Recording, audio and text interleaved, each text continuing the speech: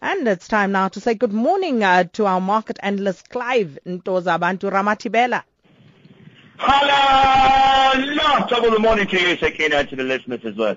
Classic sunshine. Sunshine where? What? Clive!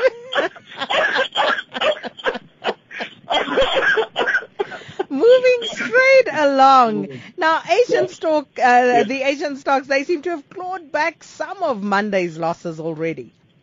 Yeah, it's very, very interesting what we saw earlier hours in the morning, Sakina. The first thing to mention really is that obviously that was at the back of some positivity that came from the U.S. stocks a bit earlier on.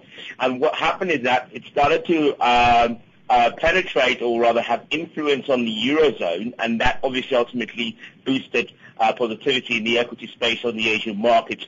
We also saw that oil actually did drop a little bit, which is not necessarily great.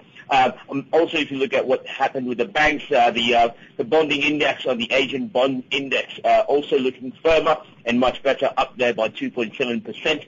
And then obviously our favorite one, which is the MSCI Asia Pacific, which excludes Japan as they are still in holiday at the moment, which was up positive by 0.2%. So a very good start, I suppose, and better positive start than late, because yesterday obviously we had that terrible spin-off. But today, definitely on the green side of things. And China, they should be feeling pretty good because Chinese stocks, they've posted their longest winning streak in a month.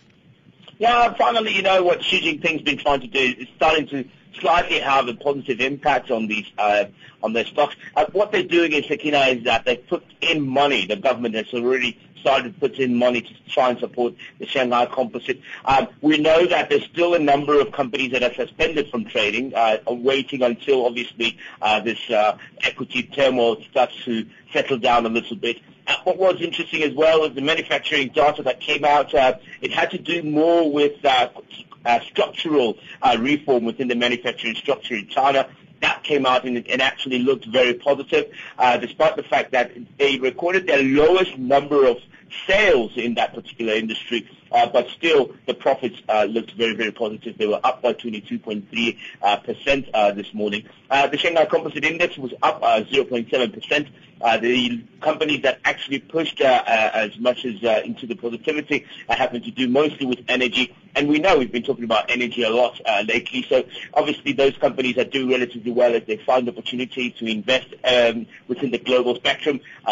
Some construction companies as well. I saw that the Chinese Construction Bank as well had very positive returns. They keep on investing, obviously, on the African continent in terms of infrastructure development. So some positive stuff from the Chinese stock market. And then this seems like a pretty good story here, Clive.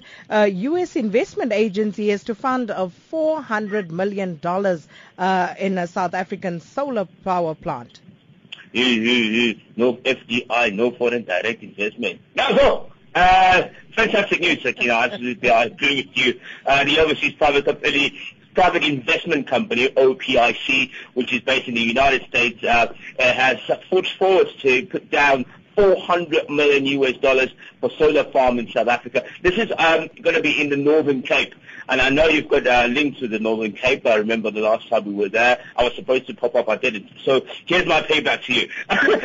So the guy who did very well, it's California-based Solar Reserve and Saudi Arabia's ACWA Power Wheel, which will collaborate, obviously, to operate a 100-megawatt solar plant in the Northern Cape. It also, Sakina, it's a part of President Barack Obama's commitment to African development, which he launched in 2013, if you remember quite correctly.